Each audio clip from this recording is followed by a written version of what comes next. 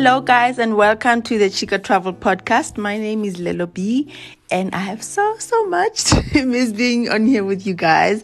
I hope you're doing well, that you're keeping safe, and most importantly, that you're taking good care of your emotional well-being, because that's been one of the things that I've struggled a bit with during this period. You know, just not feeling inspired, not wanting to talk to people, and not wanting to do anything at all, but just to lie in bed all day.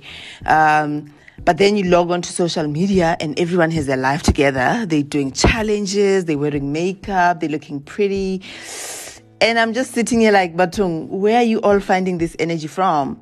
You know? So yeah, guys, I think our beloved social media can be hard at times. And I was actually surprised to also hear from a friend of mine telling me she was feeling the same. And another lady tweeted me to say that she... social media made her feel like an underachiever. So I think if you are able to, it's always, a great idea just to take a break from the socials, just tune out, and so you can listen to your feelings and be in a good space when you go back. So for those of you who aren't listening from South Africa, our government has broken our lockdown into levels, with the highest being level 5. And from the 1st of May, we'll be on level 4, which sees some industries going back to work, even though it's gradual. And other sectors that were previously restricted now opening up again. And now this is causing quite the conversation out there, because some people are asking, why are we even considering easing lockdown conditions and regulations when infection rates are going up? So some are arguing that our leaders are prioritizing the economy over the health of our people. It's really confusing. And I think what I can say personally is that I've been comfortable with the way, the South African government have handled this situation so far. No one has the perfect recipe, guys, or the perfect script for what's best to do in each of these countries. So they are doing the best that they can. They're getting advice and guidance from scientists and from different types of experts. So yes, though they aren't perfect, we have it better than countries such as the USA, which deems itself to be the best in most things, which of course is highly debatable. The one thing though that that seems to shock non-South Africans about our lockdown is that yes, even on level 4, we aren't allowed to buy any alcohol during this time. So we are both in lockdown and in rehab at the same time. Now I'm stressed, because I'm only left with 1 bottle of wine, so hopefully I survive it. Anyway, I would love to hear from you guys, my fellow travelers, and find out from you, how are you dealing, with the fact that it's going to take very long for us to be able to get on the road again, to travel and see the world. There's, currently a lot of devastation in the travel and tourism industry, with airlines literally parked. Hotels are suffering. They're not getting any bookings whatsoever. Now I've been seeing some have been doing, book now and then you can to stay later on. Even some airlines doing the same thing.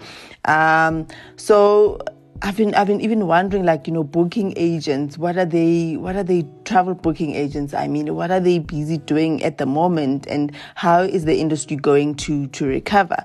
So on this week episode, I'm chatting to Ogaga Ujo, who's the managing director of ZA Logics. Ogaga has years of experience in the commercial aviation sector. So talking to him was very interesting for me, because he gave a lot of insights into what he thinks will change when the world opens up again for global travel. So please, I hope you will enjoy my conversation with him. But before that conversation, I'd like to ask you guys to please just take a few minutes, if you haven't yet, to reply to the listener survey that I've put out. I've been getting great feedback from you guys so far, both positive and negative, but it's all much appreciated. So you can find the link on the Chica Travel social media, as well as my social media. I've also added a link to the show notes, where I put a description of what the episode is about. So you should be able to just click from there. So finally, here's my conversation with Ogaga. And I'm sorry guys, when I listened, I actually realized that I'm loud or screaming. So please pardon me. This whole thing of recording virtually is new, and I will get it right, I promise. I hope you do enjoy the episode in any case, so here we go.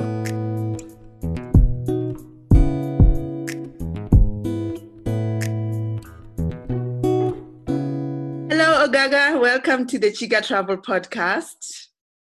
Thank you so much. So happy to be on. Yes, finally, because you are one of. Actually, I need to tell a funny story about you. When I was in Thailand,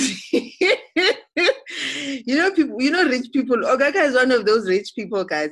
When I was in Thailand last year on the Chica trip, Ogaga sent me a DM on Instagram, and he's like, "I don't know where you were supposed to go. You are canceling that. You are booking a trip to Thailand." Just like that, Ogaga. No, man. Context. I was planning to travel, but I would be lost on it. And then I was going to go to another destination that I've been to before, which is Zanzibar. Then I was like, you know what? I've actually never done Thailand, and your pictures are giving me FOMO in my soul. So I need to go there. And so when you did get there, though, how was your experience of Thailand? And you just did Phuket? Yes, I did. It was really interesting because I've never been, right? So I've done quite a bit of Asia, but I haven't been to Thailand. And it's one of those destinations that you're like, oh, South Africans, you go all the time. I'm sure it's always accessible. Then I said, you know what, let me actually do this thing, which was great. And I just did Phuket, and I went by myself. And for me personally, there was quite a bit of change. I just left my, corporate life, and I was, moving on to entrepreneurship full time. So I needed a bit of, a break in between all of that change. Yeah. And fantastic. And I got to go back to my old stomping ground in Doha. So I stayed over in Doha because I used to live there actually. And that was just a great full circle moment, traveling with my former employer, starting a new chapter, going to a new destination. It was really great. Who's the former employer you're traveling with? Qatar Airways. Oh, and you said when you got to Doha, it was a lot had changed. There was a lot more development. So much had changed because it's always been a very city on the move. The skyline was changing all the time, even when I used to be there. But just to see whole new mini cities, I think that for me was just mind blowing. They've actually physically expanded, and not just going up into the sky, but they physically expanded. And that was it was fascinating and it's inspiring, and I hope that we can get to that level of development soon. Okay. So Ogaga, where did you grow up? Just a bit about you. I wanna go back to where your first trip before you tell us about your crazy love for travel, which I've seen. Where did you grow up and what was that like? So I'm Nigerian born, but I never lived in Nigeria. I grew up in South Africa and specifically in Pretoria. So for me, having my immediate family in Pretoria, that for me is home. And that's what I recall as home. But, we would go to Nigeria to visit extended family. Not very often, but we would go. And my first memories of travel are really those trips, getting on an SAA flight, going to Lagos. And I just distinctly remember, firstly, the excitement of just being in this massive machine and landing in Lagos, and you get hit with two things, humidity and the smell of jet fuel. And to this day, those smells and experiences, it just triggers a lot of things for me, a very positive memory. So my first travel memories were really family oriented. Yeah. I'd go and visit my grandparents on my dad's side and extended family as and when you could see them. So yeah, that's my special connection to travel and my first memories. And aviation, I think. I think it kind of planted some sort of seed that would come to life many years later. Do you remember how old you were when your first memory of being in an aircraft? Do you remember how old? I think I would probably say I was 6 or 7. I definitely remember that trip. Yes, I remember that trip quite well. But I just remember a lot of travel because my dad's side of the family are not from Lagos. So it's a mission to get to where they are. Mm-hmm. So you don't just land there, then you have to drive. And as a kid, it just feels like you're on the road for hours. I know. Are we there yet? Those are my very distinct memories. And also just because there were so many hours of travel in a car, to actually see it's a very rainforest type of area. And just to see all of that greenery and palm trees and all of those things, that for me was quite interesting. And I remember that as a child, yeah. And then so then your first trip as an adult, where you're like, okay, not really, maybe as an adult, maybe you're 18, I don't know, where you're like, okay, I'm booking this holiday, I'm going wherever, whether it was with a friend or whatever. What was the first trip? So that would probably be in my second year of varsity. My best friend at the time was from Portugal, and she invited us to, me and a couple of friends, to like come through. But I'd never been, on a trip by myself. I'd never been to Europe. All of these firsts. So I remember we scrapped funds together. We flew on Egypt Air because it was dirt cheap, and we went to Lisbon for, I think, probably like 6 weeks. What? It was really insane. And we were so lucky because we stayed with her, so, we didn't pay for accommodation, but, we hustled. It was a proper, like, hustling student trip, and I had a lot of first experiences there, which was just mind-blowing. I love culture, so I love museums, I love art galleries, I love the whole food experience, so that was great. We got to try the party scene here and there, and just to be in a completely different world, I think that for me was actually life-changing. I loved that trip. And because I was with a local, it felt a lot more, I didn't feel like a tourist. So, we would go to the local supermarkets to, buy food, and we we'd use, the metro and taxi and I didn't really do the touristy stuff. So that for me was very authentic. It was great. Yeah, I think it's always best when you have a local to show you around, because then you really get that authentic experience. But have you gone back since? I haven't actually. I've been to Europe many, many times afterwards, mostly for work. But I haven't been to Portugal yet, and I would love to go and just see how, what it's like, and reestablish some connections there. But Europe, Europe is probably the region I've traveled to the most. So I think it's the region I'm obsessed with the most, but I haven't yet traveled it as much as you and Mish have traveled. So Mish, but yeah, I'm behind. Yeah, no, Mish is on another level. So if I asked you then, like, which one of the many places and the many holidays that you've had was the best, just looking back. I know it's very difficult because I can't even tell you which one was my best, but I'm asking you. I'm actually gonna say it was 3, ne? So okay, that's fine. So I would say Maldives, Vietnam, and actually this year Diani in Kenya. And I'll give reasons why. So the Maldives, the first time I went, it was actually for work. Funny enough, when I was working for Qatar Airways. And here I thought it was a romantic getaway. Okay. Interesting, trust me.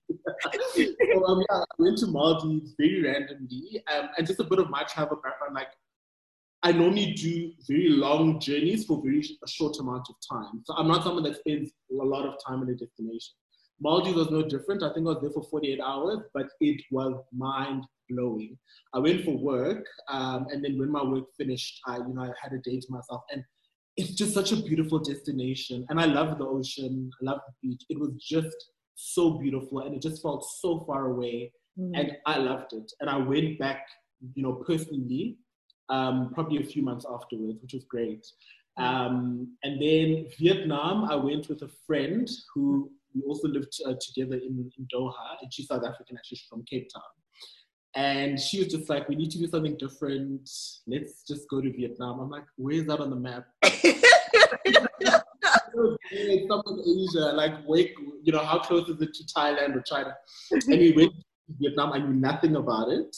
And we stayed in Saigon or Ho Chi Minh City, and I literally ate and drank my way through a city. It was amazing, absolutely amazing. I think it's just such an interesting destination because they've got this, like, original history, and then there's a French colonial history, and then there's a new Asian history. It was just such a melting pot. Ironically, the best, like, brunch I had, what we would call brunch, was in Vietnam. Wow. The best coffee I've ever had was in Vietnam. But then, don't tell me about that egg coffee thing. Oh. No, not that. Okay. Destination. I mean, the hotel we stayed at was stunning. Getting around was easy. It was soft on the rand, which was great as well. And just the food and the attention to, the attention to detail in food experiences, even though like you go to a very high-end restaurant and you go to a more street type restaurant, the attention to detail when it comes to the food experience is just amazing. So I would definitely go back again. And I'm a bit embarrassed because I've heard they're really great museums there. I did not enter one. I was going to restaurants and bars. That's it. I think I need to You'll go back again and do the museums later. Later, yeah. And then my final one in terms of my best trip, I would say, was this year. So I turned 30 this year. Yeah. And I went on a friend trip to Kenya. And I've been to Kenya a couple of times as well, but I've never done, the coastal area. So, leading up to the 30th, it's the stress. What am I going to do? It needs to be significant. And then a few weeks before, I just messaged a friend and like, guys, I've just booked my flights and I've booked my accommodation. Like, can you join? And yeah, my friends came through, which is great. Wow. One of my friends, she was on secondment at the time, so she was living in Nairobi. Mm-hmm. And then 2 friends, we flew together. So it was just an awesome experience. I wish I went for longer. I think I went for about 3 days, and everyone else went for a bit longer, but it was absolutely amazing. Very lazy holiday, but, lazy good, getting to reconnect in a new country with, your close people, getting to experience just that amazing Kenyan hospitality. It was, oh man, it was a great start to the year. It was an absolutely great start. I think I saw your images from Diani and I had so much FOMO because I'm so obsessed with Kenya. And I think maybe a month or a couple of weeks after your trip, then we went to Lamu. But yes. I still feel like I want to go to Diani to experience it. But, I want to go to Diani to experience it. But I also have that thing of, no, but you can't just keep going back to Kenya. Go to other places as well. Like Vietnam, Vietnam, which you're talking about now. So I love that, but I always want to go back and, multiple times. But then I'm like, okay, let me try and do something different. Yes. Was then Diani your last trip before COVID? Yeah, before with Coco. Coco B. Yo! I'm on 36 countries in terms of my tally. So my goal for this year was let me get to 40. I have to get to 40. Yeah. I had certain plans, and I just got shown flames. So. The plans have now been changed. It's wonderful. Yeah. So when you count the countries, because this is something that I actually asked, I think I asked someone, I can't remember who on the podcast. When you count the countries that you've been to, you don't count the airports, right? Because you're just connecting there at the airport. That is, creative accounting. No. Countries that you've actually been to and you've actually experienced. And for me, it's even like I'm going to spend a night. That's how I count. Because I'm connected into many countries and I haven't stepped out. So, yeah, I'm on 36, but because of, the way I've traveled over the years, I generally go to the same country more than once. So there are very few countries that I've been to only once. Yeah. Most countries I've been to, like Germany, for example, I've been to about 5 times. India, a couple of times. Austria I've been to once. So yeah, most of the countries I've been to multiple times. Multiple times. So Ogaga, you mentioned earlier that you've traveled a lot because of work, and you mentioned Qatar, and you also mentioned that you just recently started your own business, I think last year. And you are only turning 30 now. So man, you are you are an achiever. I can just you are that guy. So just tell us a bit about your background and what were you doing for Qatar, and what's your relationship with your work relationship with the travel industry.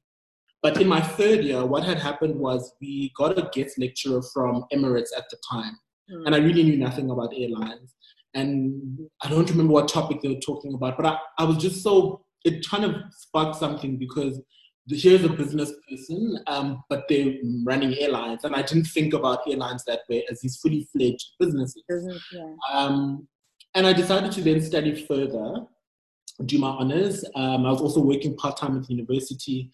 And because I had done quite well in my undergrad, when you have to do your research, generally students get to choose topics, but the university at the time, the policy was that, we'll decide what the top students will do. Because basically they went out to business and said, what research problems do you need solved? And they'd, give those problems to, the top students to do their work.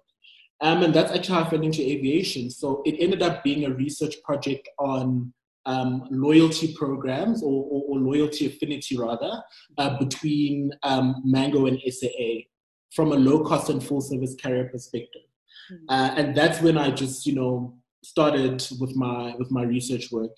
And I then said, if I'm going to spend all my effort doing this, I want something out of it. So I was very, very ambitious. And as the year progressed, I became friendly with one of the executives and I said, look, I don't know anything about aviation, but I want an internship. And they said, okay, let's see how your work goes. So I really pushed, and then I used one of our presentations to really, have an interview in front of the class. And I was very clear about what I wanted. I was like, I want to work in aviation, and this I consider an interview. So here I was pitching in front of my whole class to the practitioner. And by God's grace, it came through. I was one of the first interns. It wasn't a formal program. But what had happened was I was thrown in the deep end, and I happened to work in what we call network planning, which is really it's like the core business strategy of any airline. The heart of an airline is a network planning team. And I was thrown in there, and I just had to sink or swim. It wasn't like a formal program where you have mentors. It wasn't like that at the time. Now they're learning there, hey? Sure. And it was tough, but it was great because very quickly I was able to learn. And in the network planning team, you learn everything about how an airline runs from a commercial, finance, and strategy perspective. And it was tough, but got through the internship, then got a contract, then it got extended, then it became permanent, and then after some time, I said to myself, and I said, look, if you want to be in aviation, maybe expand your horizon into, a market that is really, really doing exceptional stuff in the aviation space. And randomly, I was like, let me just apply. I know Middle Eastern airlines are doing well. Let me just apply for a job in this place called Qatar. Honestly, at the time, I could not point it out on the map. I will not be lying. I would be lying to you if I said I could. And from there, I forgot about my application. I got contacted, and I was like, okay, let me do this thing. I got through the first assessment. Then, can you come to Doha? I was like, oh okay. And then you eventually went to check where it is on the map. On the web, as part of my interview process, I was like, okay, this is really geographically. And I got flown out for an interview, stayed at a stunning hotel, and I was really mind blown. Like, wow, this is just another world. Was it a business flight? It wasn't a business class, no. Not yet. And I happened to get the job. And I think within a month, I ended up packing and moving to a country that I knew nothing about.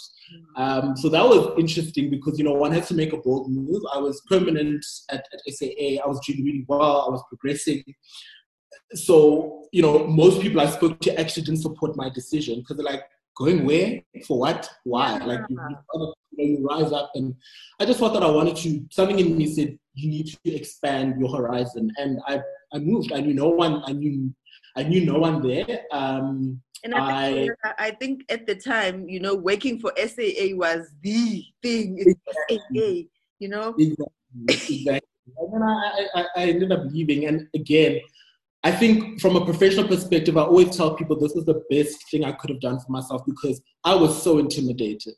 Mind you, I'm coming with my South African background and, I'm confident. Then you walk into a global company where the analyst right next to you has gone to Harvard undergrad. You've got people who've worked in airlines from all over the world, all these accents. In my department, we were 26 nationalities. Oh yeah, when we went to Cannes Film Festival, I was very intimidated. And imposter syndrome it was a real thing for me. And then I realized, I said, I beat hundreds of people to get this job. There's clearly something that I have to offer. And I just really started being my authentic self and delivering my work. And that, did very well for me to a point where my vice president at the time said, look, I don't know what South Africans are drinking, but we need more of you people here. And I think at the end of that, we had about like 5 other South Africans that were working in the department. So it was a great experience for me. My function was really to work with engineers and designers in the fleet space. So I have a commercial background, but they wanted someone who was commercial to help develop the product for Qatar Airways. And if you know a little bit about Qatar Airways, they spend a lot of time on their product, 5-star product, the best aircraft, the best technology. And I was kind of that commercial and research mind to support the work that engineers and designers were doing.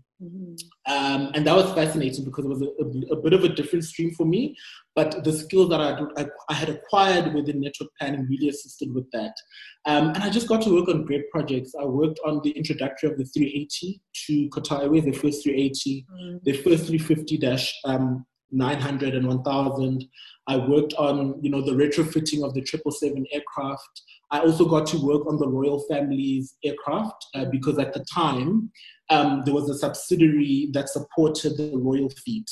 And that was, again, just mind-blowing because you're working with these crazy budgets and these beautiful aircraft, and you have to kind of be that research mind that supports the work that's being done.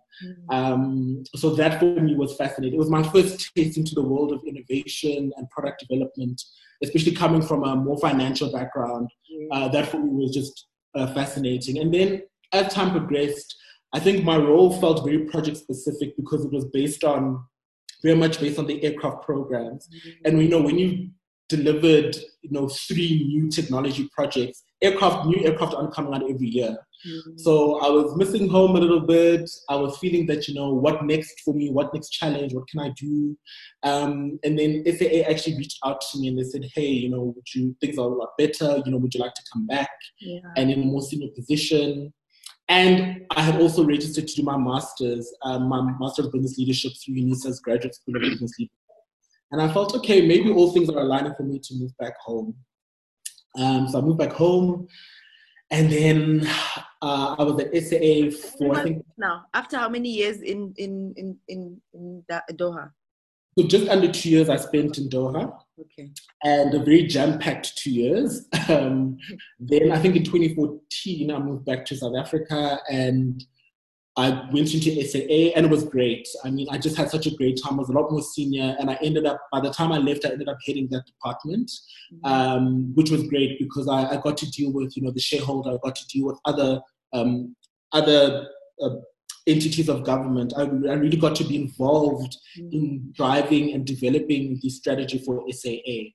And that, again, was just a fantastic experience. And I could just feel, with every role, you can just feel how your skills contribute to that role. And you can see your learnings come in where you think they would. And that was great for me. And then I think in 2017, I got approached by Comair. And, Comair and SA, they compete quite aggressively. Yes. And the CEO at the time had said, look, they don't have, although Comair's been around for so long and done, really, really well from a profitability perspective, they didn't have that specific division. The one that I had developed and led, ended up leading at the A. So they said, would you be keen on joining us? And I really thought about it because it was a different type of company, a different culture, but I'm very impatient and my feet get itchy.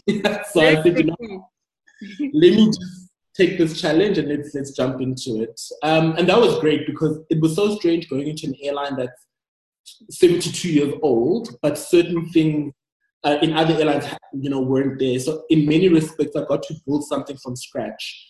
And I think that was my first role where I really got to build a team and a division from scratch.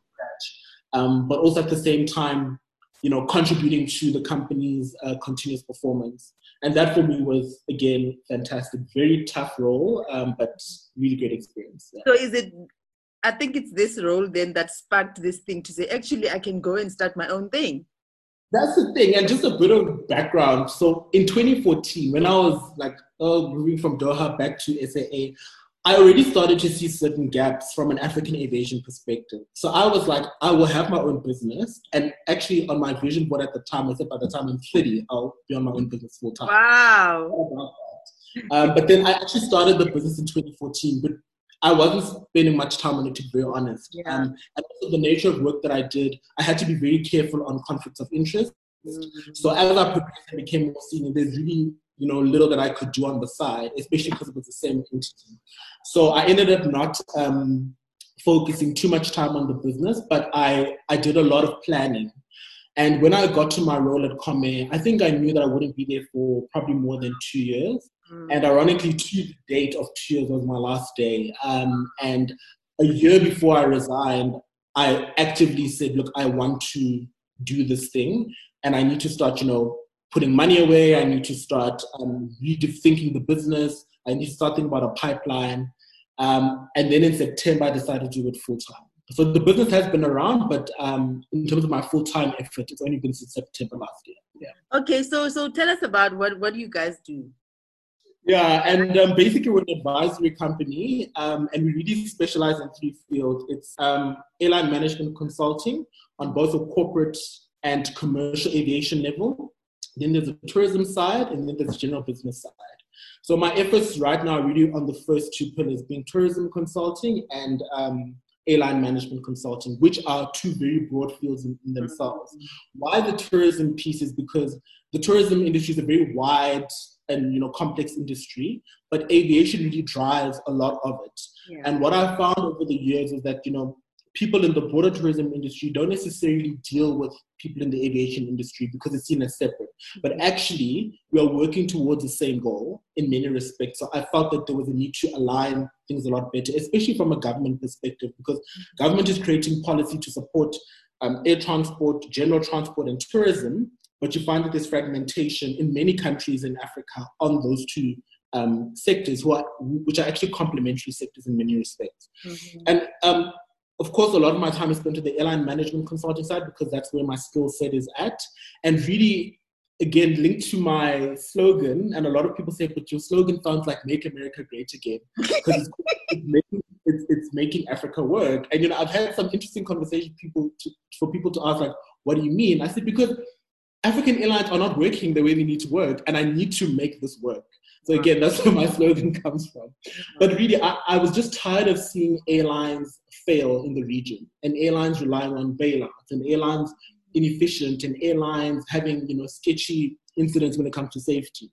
Because we are the largest market as an African continent. We are the market that's going to drive the world together with Asia, and we need sustainable transport solutions. Yeah. And although my heart is in aviation, I'm very much about the integrated role that transport plays, because I feel that at an economic level, access and economic access for a lot of people on this continent is taken away because they cannot physically move the way they need to move. Yeah. And at a philosophical level, I think transport and aviation specifically, there's a line that one of our associations use that says, aviation is a business of freedom. And I really subscribe to that, because it gives us the freedom to interact with different cultures. It gives us the freedom to move and chart out our own careers in different countries. And it really gives us the freedom to do what we need to do. So at an economic level and a philosophical level, I believe in the power that transport provides for connecting people.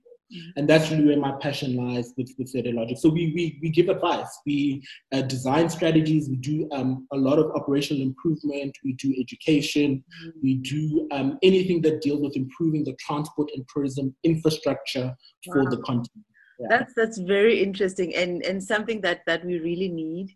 And then given what you've just explained in terms of what you do, I'm very curious to hear your thoughts on South African Airways right now. I'm sure you knew this was coming. I knew it always comes. Let me just take a sip of my tea. I'm sorry. Yeah. Yeah, I think I'll also have a sip of my tea. Yeah, look, I think in all seriousness, I just recently I was quoted in Yahoo Finance and Quartz Africa on the SAA matter. And I think there's a lot of context that is missed with the SA discussion, because SA didn't get to this point overnight. Yeah. And there are a lot of factors. But I think a few things I want to say is that SAA, as it currently stands, cannot operate the way it's operating. It's just not efficient, which we all know, and that's due to a whole host of factors. And irrespective of the reasons, I don't think the country can afford for it to continue the way it is. With that said, there is a significant amount of value within SAA and its subsidiaries, which people forget. There's SAA Airline, SAA Technical, which is the leading maintenance and repair organization in Africa, Mango, and a host of companies such as Airchefs. And I think the business does need to be restructured, and I support the current process that is happening with the business rescue practitioners. And I just hope that they are given the chance to do the work that they need to do, because the point of business rescue and an inherent part of business rescue is that there is a reasonable prospect for the entity to be saved, even though it has to be restructured. And that I support. Value remains there, but not in its current format. I just hope, and I think we need to hold to account, actually, all of the various players that are involved in the SA work, because airlines should not be run by political interference. They need to be commercial businesses, because airlines in general have very low margins of profitability. The global industry standard is anywhere from 4 to 6%. What? That's for even some of the best airlines in the world. That is a global average for profitability. So it's really important that airlines are given the mandate and the distance to run their business the way they need to run their business. Sure, but now, Ogaga, so there's that point that you just mentioned about the profitability, and then now there's this COVID that has now that has put a stop on all forms of air travel. So, what do you think? What are they thinking? What are they talking about right now? What's the air travel industry talking about? What are they? I don't know. We are just people who travel, who go from one point to the other. For them, it's how they make money. And what are they going through right now? So it's quite rough, I'll be honest with you. So, of course, I've been quite busy the last few weeks with this COVID matter, and we're updating analysis. We are engaging with stakeholders and clients, and we're trying to just listen and also provide direction. So let me set the context from an aviation perspective. So the impact that COVID has had to date is more than 9/11 and SARS combined. Oh my gosh. There is an expectation that the global aviation industry is going to lose $314 billion in revenue just for these few months. And that is 55% less than the full revenue that all airlines made for 1 year. Oh my gosh. Another interesting fact, as of 16th of April, there are 17,000 aircraft that are parked across 900 airports. And that represents about 65% of all of the aircraft in the world. And if you're looking at jobs in Africa, 3.1 million jobs are at risk. 6 billion revenue loss is expected amongst African airlines. And from a passenger demand perspective, 14 million passengers just in South Africa are expected less for the year. So South Africa actually has the highest projected negative impact due to COVID from an air transport and tourism perspective because of the size of our market. So the numbers are actually astronomical, and they're changing week on week. But with that said, I still think there's hope, because as the aviation industry, we're so used to dealing with external shocks. 9/11 changed how people have to travel. It changed a lot of safety and security requirements. It changed some physical elements of aircraft design. But I think what we are getting used to now is the biosafety element, because, for example, Ebola didn't impact us in South Africa. It impacted other countries. And the thing about COVID is that it's impacting everyone. It's just the difference is to which extent are you impacted. So I think that it's going to change fundamentally how, as airline businesses, we offer our services and products, and it's also going to change passenger expectations. So it's a moving situation by the day, but it's unprecedented. We've never seen anything like this before. But I do think that as aviation, what we're used to shocks, and we'll bounce back from this, although it'll be a very different world after COVID. Yeah, and what do you think are some of the things that are going to change, given what COVID has done now to the entire world? I guess. What are some of the things that you think are going to change specifically for the aviation industry? Mm. So I think I'll split this up in terms of as from providers and travelers, right? So from an airline perspective and a traveler perspective, I mean an airline perspective rather, I think we will now have to show and we'll have to, provide initiatives that show that airlines are safe, right? So previously, only if you go on a business class flight, will you actually get, some sanitization, right? Now it's a standard where, we have to provide, sanitizing material. Sometimes people want to see employees in PPE. So just from a biosafety perspective, airlines are going to have to include in their proposition some safe kind of sanitary elements, be it distributing hand sanitizer, be it distributing masks. And, if you compound this over hundreds of thousands of flights, that's a significant cost to airlines, right? Yeah, and I'm just thinking about like Ogaga, if I'm flying now for the first time after this thing, I don't want to be sitting on a seat where there's someone next to me and then there's da, da, da. So there's not gonna be gonna have to be gaps between passengers and stuff. And you raise such an interesting point, because that's also what we're seeing as well, that initially what we're predicting is that people are going to be traveling in smaller groups, right? And that then impacts very big airlines, and it'll actually support much smaller airlines. So if you think about it from a business and a leisure travel perspective, I think both segments are going to recover, but they'll be different. Business will recover first because business has to run, right? And although we've got virtual conferencing and all of this, there's certain industries where travel is required. So business will bounce back, and I think it'll be the first wave of travel that we see, but it'll be different because it'll be only really essential traveling that's happening. So corporate travel budgets, we think, are going to reduce, which means that less employees will actually be able to travel. That's the first thing. And then on the leisure side, as much as people want to go and travel, they will have less disposable income, because this is an economic impact, a very serious impact. And when they do travel, the expectation will be different. It'll be, what is this airline doing to protect me? I'm not going to be swayed by cheap tickets. I want to know, I want to feel confident in the travel that I'm embarking on.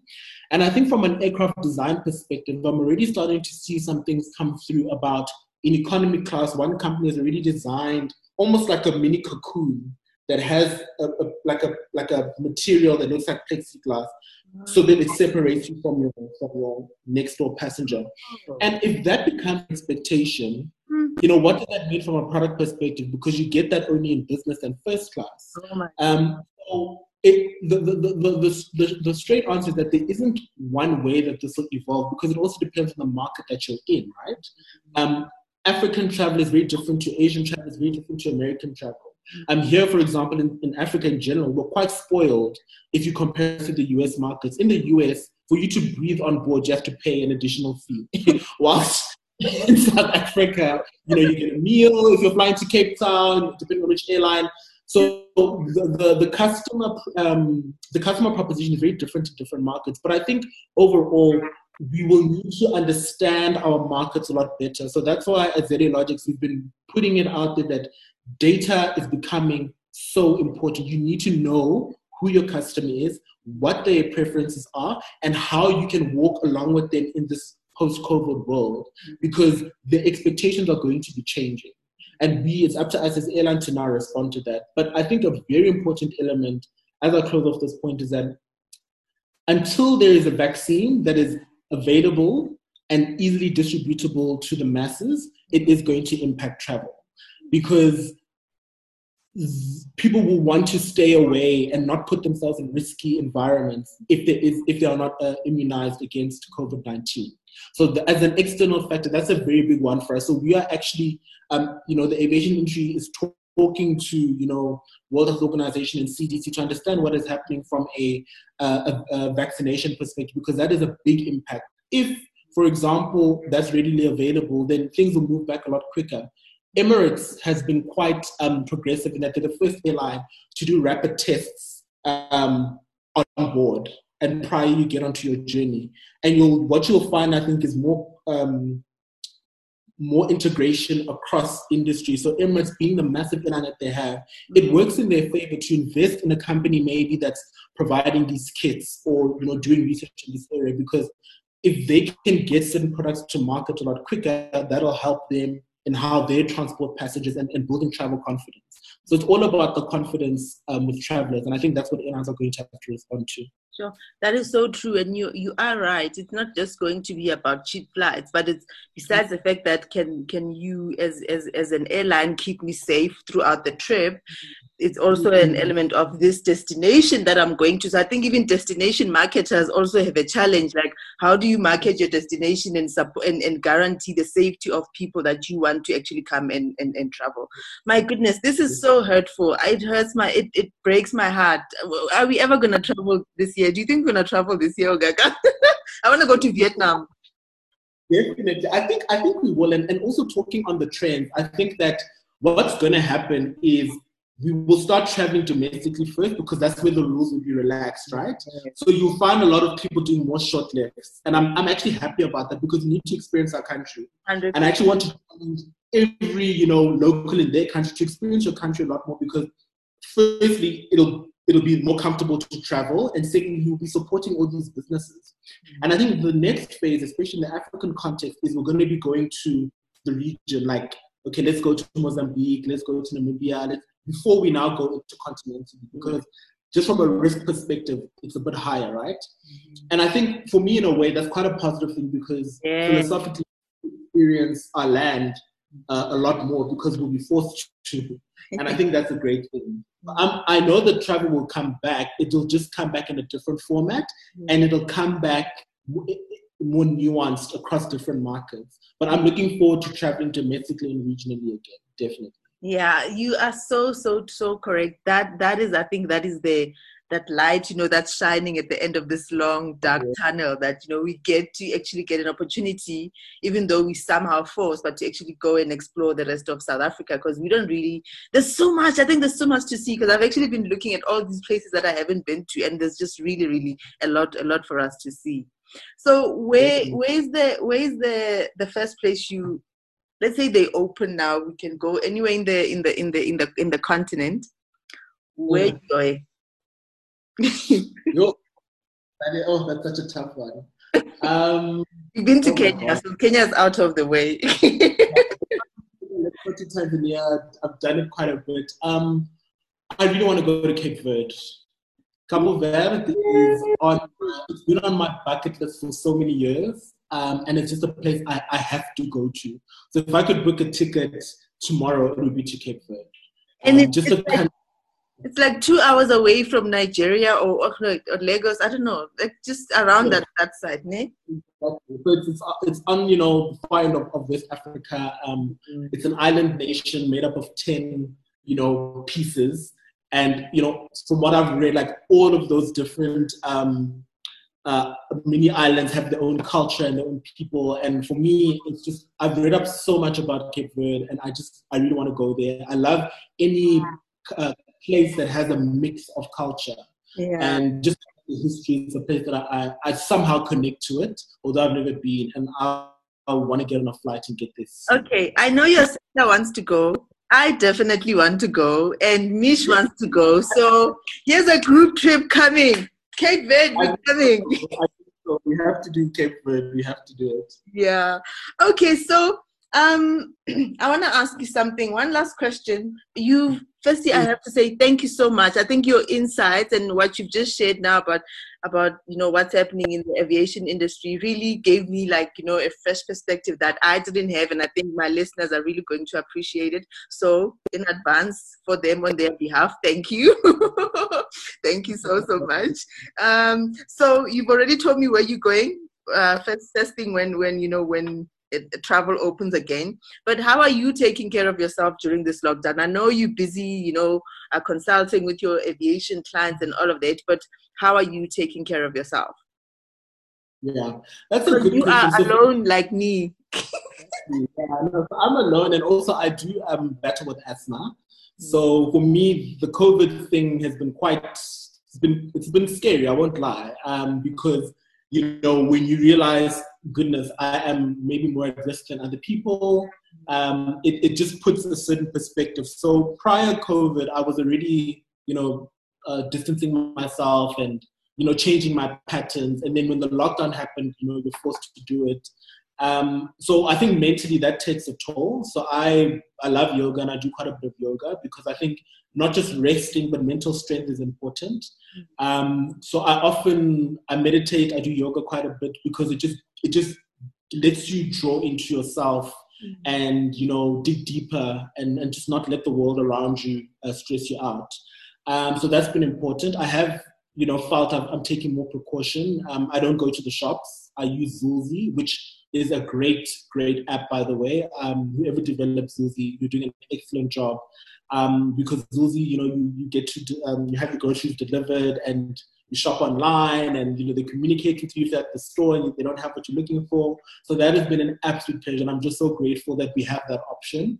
And yeah, just doing a lot of yoga, doing a lot of work, trying to balance, which isn't easy because, everyone knows everyone is at home and people don't necessarily respect people's boundaries. So you have to put the boundary, right? But yeah, that's really what I'm doing to take care of myself and checking in with friends and family and, doing the things that I love to do. That for me is great.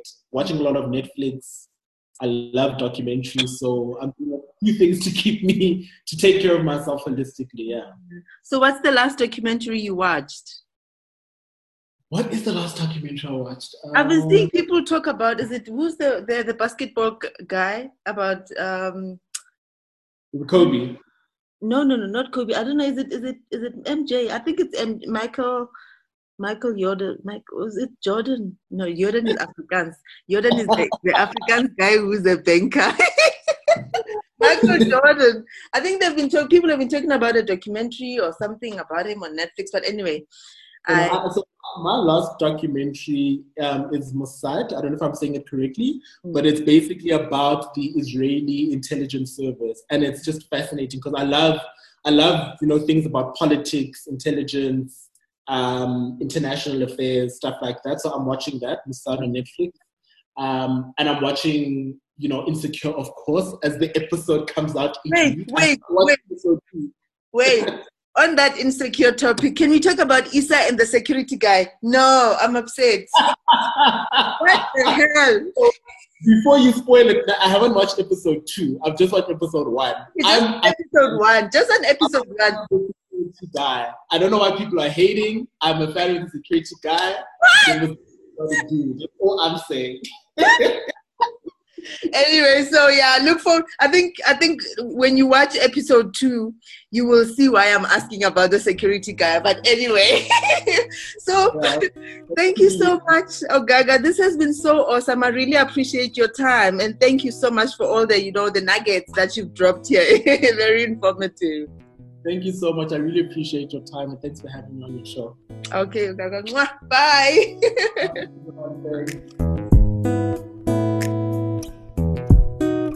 Thank you very much for listening to this episode. I hope you enjoyed it. We will catch up again next week. But in the meantime, if you listen on Apple, please leave a review and comment. It helps other people find the podcast as well if you do that. So I appreciate that very much. And also you can find us on social media at Chika Travel Pod, #Chika Travel Pod. Until next week, goodbye.